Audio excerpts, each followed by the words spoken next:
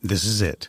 The putt to win the tournament. If you sink it, the championship is yours. But on your backswing, your hat falls over your eyes. Is this how you're running your business? Poor visibility because you're still relying on spreadsheets and outdated finance software? To see the full picture, you need to upgrade to NetSuite by Oracle. NetSuite is the #1 cloud financial system to power your growth. With visibility and control of your financials, inventory, HR, planning, budget, and more, NetSuite is everything you need to grow, all in one place. With NetSuite, you can automate your processes and close your books in no time while staying well ahead of your competition. 93% of surveyed businesses increased their visibility and control after upgrading to NetSuite. Over 27,000 businesses already use NetSuite. And right now, through the end of the year, NetSuite is offering a one-of-a-kind financing program to those ready to upgrade at netsuite.com/C-Suite. Head to netsuite.com/C-Suite for special end-of-year financing on the #1 financial system for growing businesses. netsuite.com/C-Suite. It's the Global Thought Leader Insights. Brilliant thinking implemented. Brought to you by Internal Consulting Group. I'm Mark S.A. Smith. As a leader of your company, you must stay on top of your industry or risk obsolescence. This can be a daunting task. Get ready to solve your biggest challenges and learn how to capitalize on your biggest opportunities after this.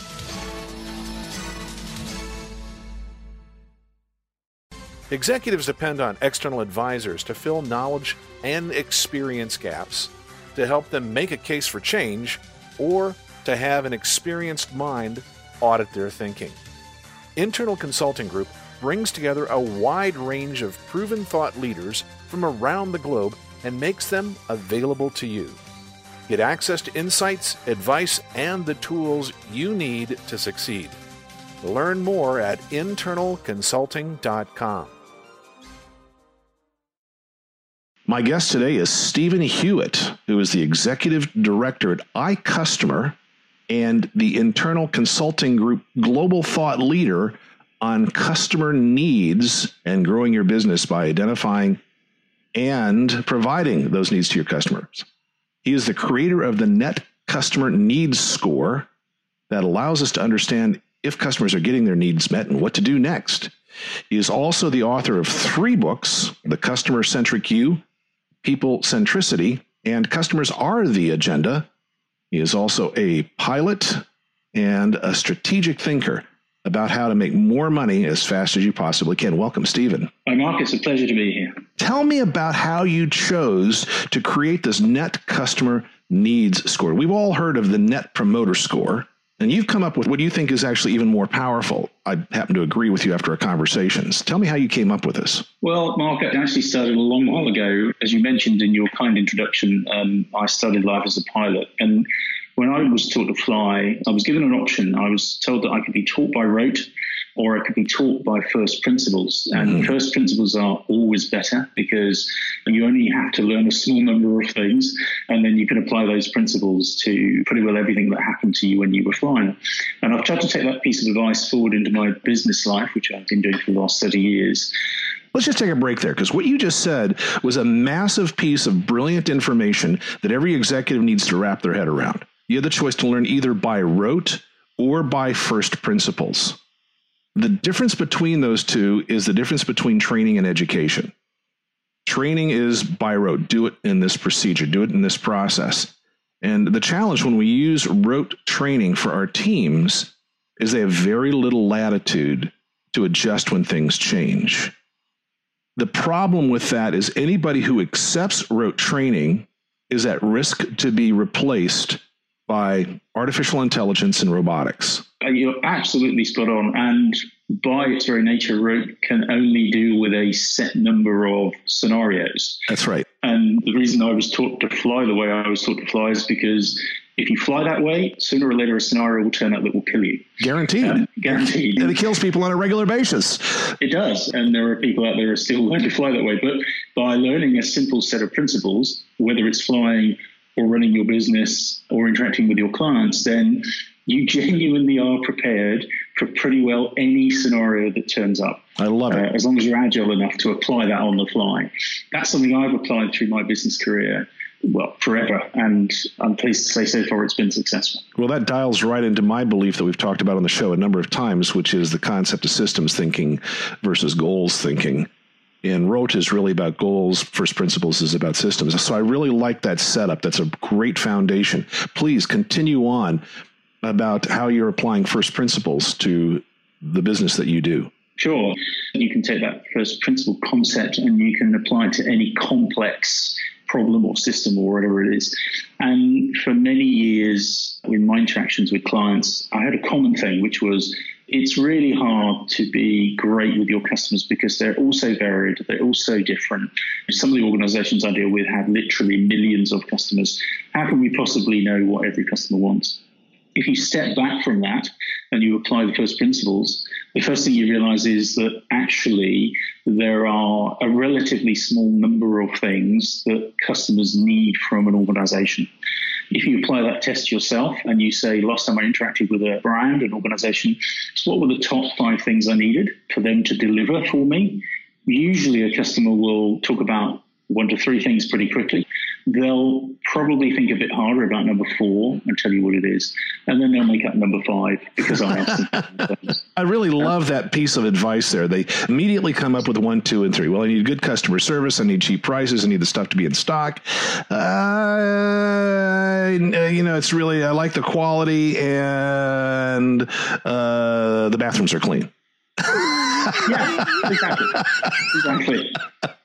And then your only real question is, if I hear that from one customer, do I have that piece of feedback times 1 million customers? Or in fact, is there commonality across the customer base? Mm-hmm. And do you know what? In 15 years of applying that principle, there's a huge amount of commonality. So the simple secret here is that there's a relatively small number of things, needs, you might call them, that you have to fulfill for your customers. And if you do that really well, you've created a marvelous footing on which to create really great customer experience. Mm-hmm. And that customer experience creates competitive advantage. It creates the ability to continue to grow your value and to continue to make profits in a world where profit seems to be difficult to come by.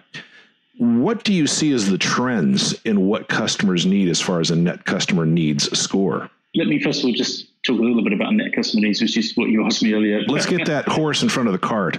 So the simple concept about that, if you define what that small number of needs, that group of needs, and for even a large global company that may be as small as 15 to 20 needs for all their customers, then if you know what those needs are, then the next common sense thing to do is measure them. That's exactly what Net Customer Needs Score does. It basically allows you to work out, am I meeting those needs or not meeting those needs? And as you've already said, there isn't an option about meeting those needs because they're fundamental, they're basic, they're the things that you must have. You can easily express the score as the number of needs being met against the number of needs not being met. Mm-hmm. The probability of defection, churn, them not doing business with you in the future goes up dramatically if you're not meeting those small number of key things. There are lots of statistics that prove this, but actually all you really have to do is sit back and use your common sense and say, well, that must be right, mustn't it? And that simple piece of thinking and that simple way of measuring are the basis of Net CNS, Customer Needs Score, and the whole philosophy and thinking around how to understand what your customers need. I think that's a really elegant system that you've created. It's one of those blinding flashes of the obvious. And yet people just don't do that kind of surveying or understanding or adjusting. And of course, we see that in the churn in the marketplace. Lots of the organizations I do with, they will be doing this intuitively, but they won't be defining it. They won't be writing it down. They won't be measuring it. Lots of businesses are out there that are successful and they will typically intuitively apply this thinking. But because they don't measure it, because they don't define it, then they're not able to improve on it. And you touched on this earlier in that what do you do with needs? Well, what you do with needs is you make sure you deliver them. And of course, you make sure you deliver them at the lowest possible cost. They have to be really well met, but at the lowest possible cost. And that's the fundamental basis for a successful business. There is more to do, but if you're not doing that, then you're not moving down the path to being a really great, successful business. How do you measure the needs with your customers. When you're doing this for a client, what's the process that you go through? Is it just as simple as sampling, polling, asking people questions? We essentially listen to what customers are telling the organization. There's two steps. There's the confirmation and definition of what that small group of needs are. We typically achieve that step by looking at the latent data that customers are already giving the business. Many businesses collect data, whether it's via an NPS score or whether it's by their customer feedback. What tends to happen is the organization, and if they're big enough, the organization's insight department will focus on the number and will rarely look at the verbatim feedback. They do that because the perception is that numbers are easier to understand and easier to focus on. The problem is that actually the real value, the gold dust, is actually in what customers say. I've just recently been dealing with an organization where they were very focused on an NPS score. Let's just make sure the listener knows that that's the Net Promoter Score, a very popular way of measuring customer satisfaction. But I believe there's some serious issues with the Net Promoter Score. I'd like to hear your take on it. Mine initially is the problem is that it's very difficult to satisfy people to the level where they're going to be out there as raving fans. You'll get a percentage who will love you no matter what you do, percentage who hate you no matter what you do, doing the same exact thing. So the problem is that a Net Promoter Score also halfway measures the people that hate you as well. The other aspect of it is that we're turning over our marketing to customers, and that is always a bad thing because you lose complete control. Now, I want to hear your augmentation of that too. I completely agree with you. I think in itself, there's nothing wrong with the Net Promoter Score, but it's been pushed and stretched and changed to a point where it's now positively dangerous for a lot of organizations. So it's possible to fool yourself. Absolutely. So to give you some very practical examples, as I said, we were doing an organization, one of the largest insurance providers in the UK, where they were focused on the net score, the score for the business.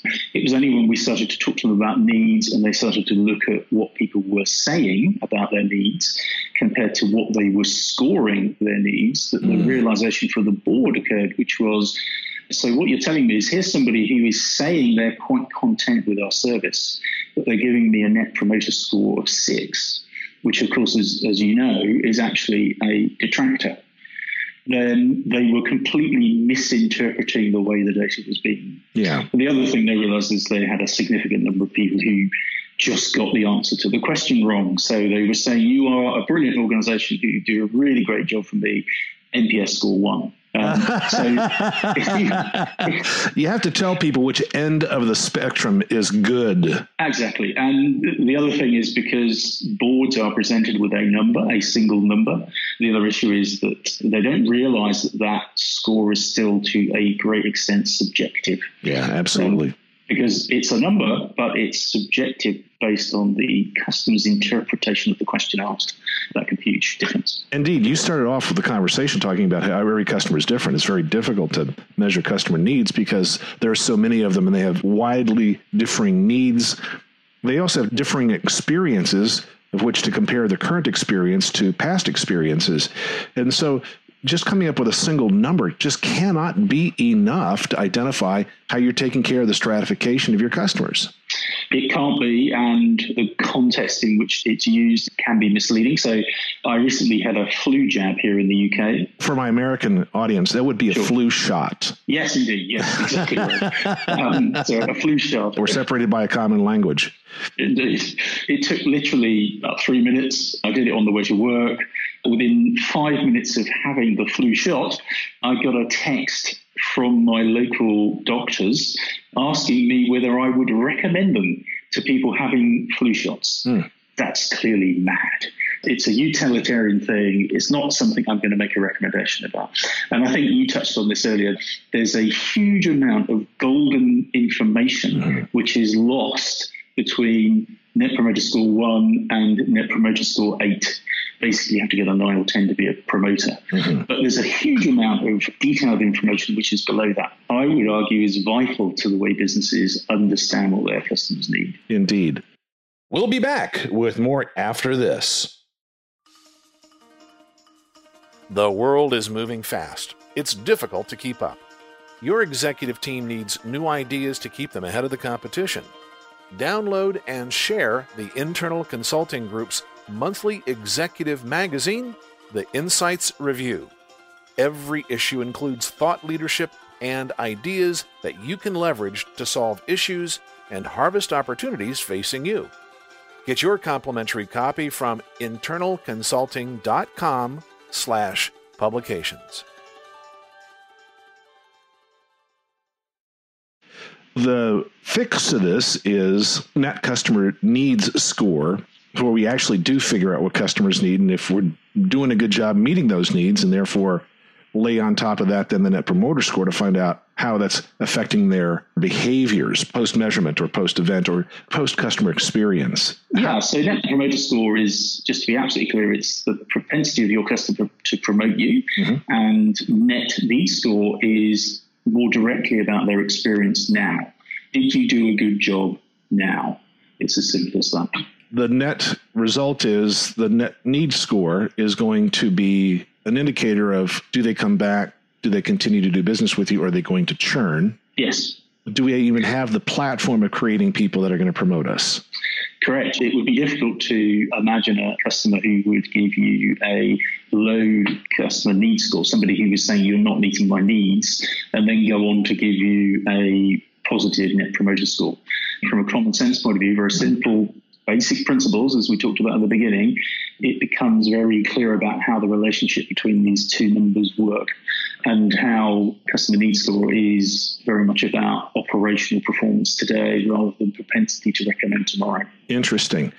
In some of the conversations that we've had in the show, without a doubt, you've got to get that base first. You've got to figure out what it is that people are going to promote. Absolutely lined up before you can expect for them to promote anything. Yeah, definitely. That in itself is vitally important, but it's not enough. And you do need to add wants or the things that make a difference to the customer on top of it. But you can't add those if you're not delivering those basic needs. It's as simple as that. One thing that was surprising for me was I invented this approach, this thinking, this metric, with this simple objective of helping organizations do a better job on delivering to their customers. What I've discovered working with clients here in the UK is that there are much farther reaching consequences of this approach. For instance, if you want to work out what your strategic direction should be, where you're likely to make best margin going forward, then all of that is almost certainly going to be a combination of delivering leads at the lowest possible cost and developing the ability to meet wants at the best possible margin. So the simple fact, again, first principles is customers want to pay the minimum amount of money for you to meet their needs, but they're happy to pay more money, potentially with a greater margin, for you to deliver their wants. Very simple principle, but the approach allows people to define that and be clear about it and have a strategy around it. So this simple approach is also, for a number of our clients, now turned into a strategic planning tool. It's such a great way of figuring out what's the next step in creating your successful business. This dials straight into a concept that I've been chewing on for a while, which is the profit equation. Scarce times desirable times necessary. And we have to have all three of those things to create profit. If it's something is not scarce, if it's widely available, if it's a commodity, it's difficult to make a profit. If people don't desire it, it's very difficult to make a profit, even if they find it necessary. What I see here is that you're really plugging into that whole mix of scarce, desirable, and necessary, where we supply what's necessary. That's the Net Customer Needs Score. Then we also add on top of that what's desirable, and then supply things that tend to be a little more scarce. Of course, scarcity doesn't have to be a commodity element. It can also be how the customer service is delivered or the location that you're serving it from. Not everybody can occupy the same piece of real estate. Or it could be that you have a secret formula, a la many restaurants, Coca-Cola, for example. So that scarcity creates value as well.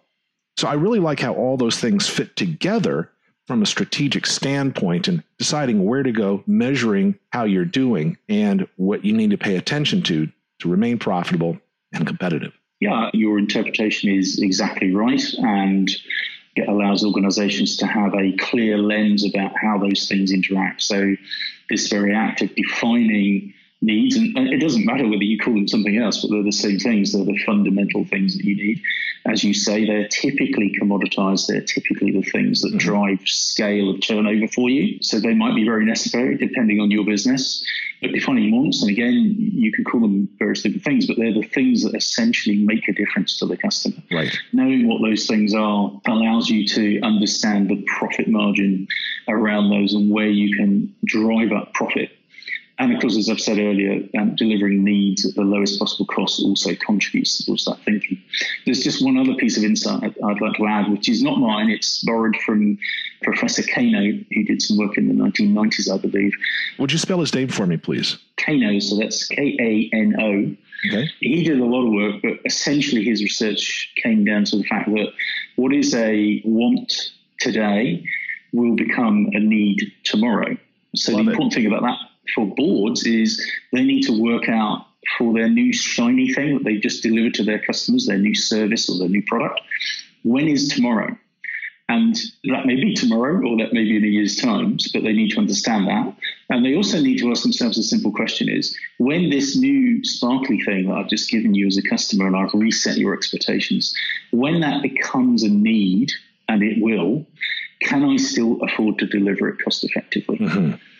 So things move, if you like, down from wants into needs. And I have a number of clients who have come up with some fantastic innovation in the retail space, same-day delivery, really exciting for customers, great convenience, really novel here in the UK.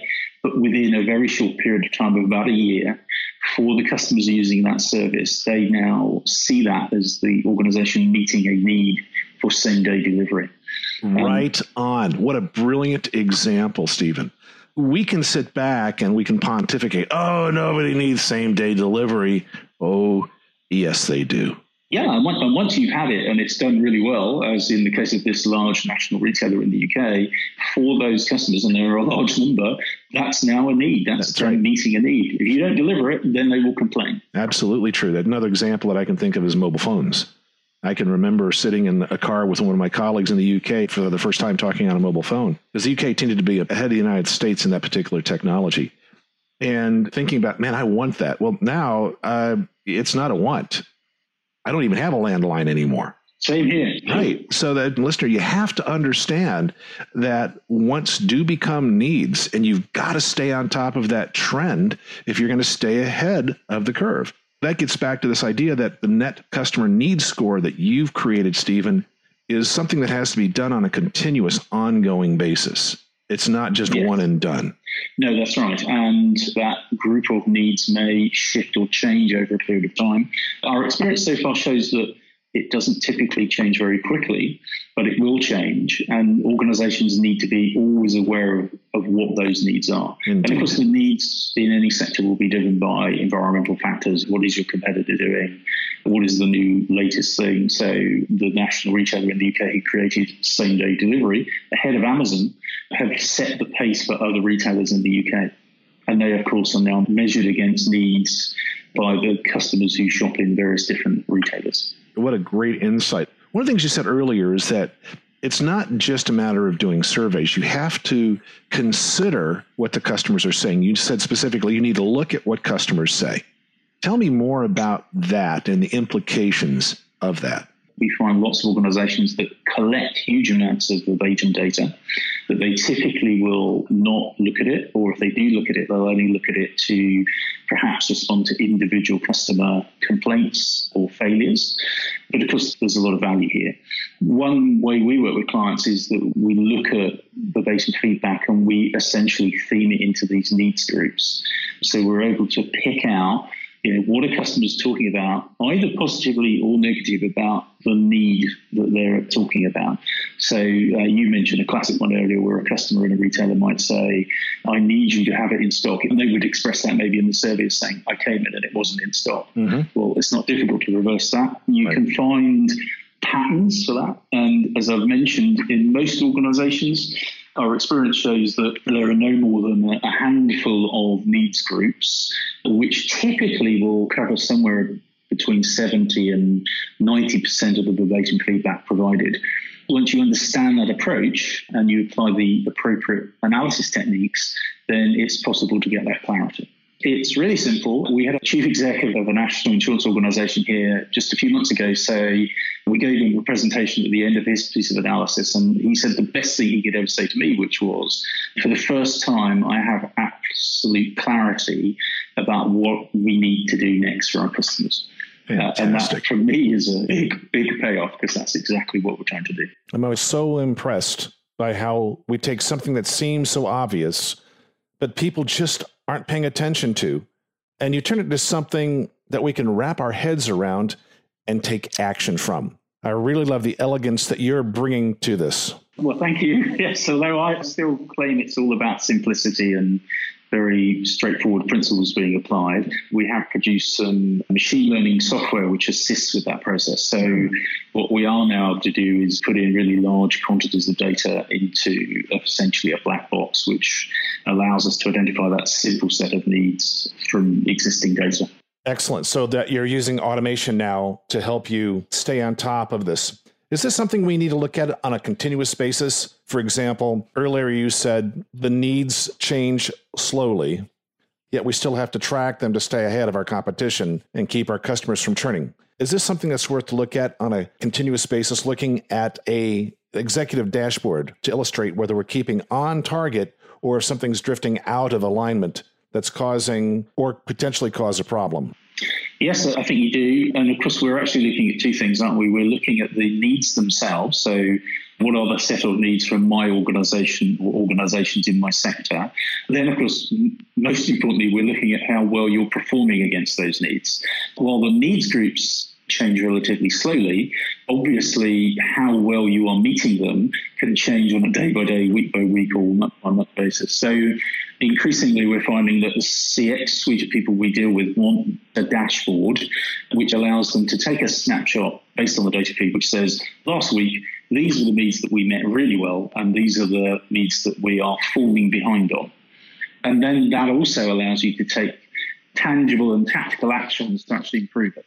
If you're not delivering those needs as well as you should be, and don't forget it's essentially a binary activity, you either meet them or you don't meet. If you're falling behind, then your competitors may be accelerating away. But as we referred to earlier, it's also about understanding needs so you can build the wants on top. If you don't understand needs, you can't build the wants. You start building a house on quicksand. Steve, this has been such a great conversation. Really terrific and powerful insights you've shared with our listener. What do you want them to do? How do you want them to reach out to you? What's the best way for them to continue this conversation with you? Sure. I'd be delighted. I'm very passionate about this, as you can tell, so I'm very delighted to spread the thinking and the message, and if it helps anybody, then I take personal pride in that. So they can either email me on my email address, which is Stephen with a PH .Hewitt. It's spelled HEWETT at icustomer.co.uk. As you mentioned, I have 3 books. The best one to start with is the first book, which is The Customer-Centric You, which talks about the philosophy and the thinking behind this approach. I'm based in the UK, but as you mentioned, I'm a global thought leader for Internal Consulting Group, which is a global organization. And if you pop those into a web browser, then you'll find that there'll be a local office near you, I'm sure. Indeed. And you can access Stephen that way as well. I appreciate your insights and generosity and sharing your fantastic wisdom on how to create customer relationships that continue into the future and create competitive advantage. Thanks so much. It's been a real pleasure, Mark. Thank you. That wraps up this episode. Go to internalconsulting.com/global-thought-leaders to listen to more shows or to contact today's guest. If you like the show, share it with your executive team and review us on iTunes.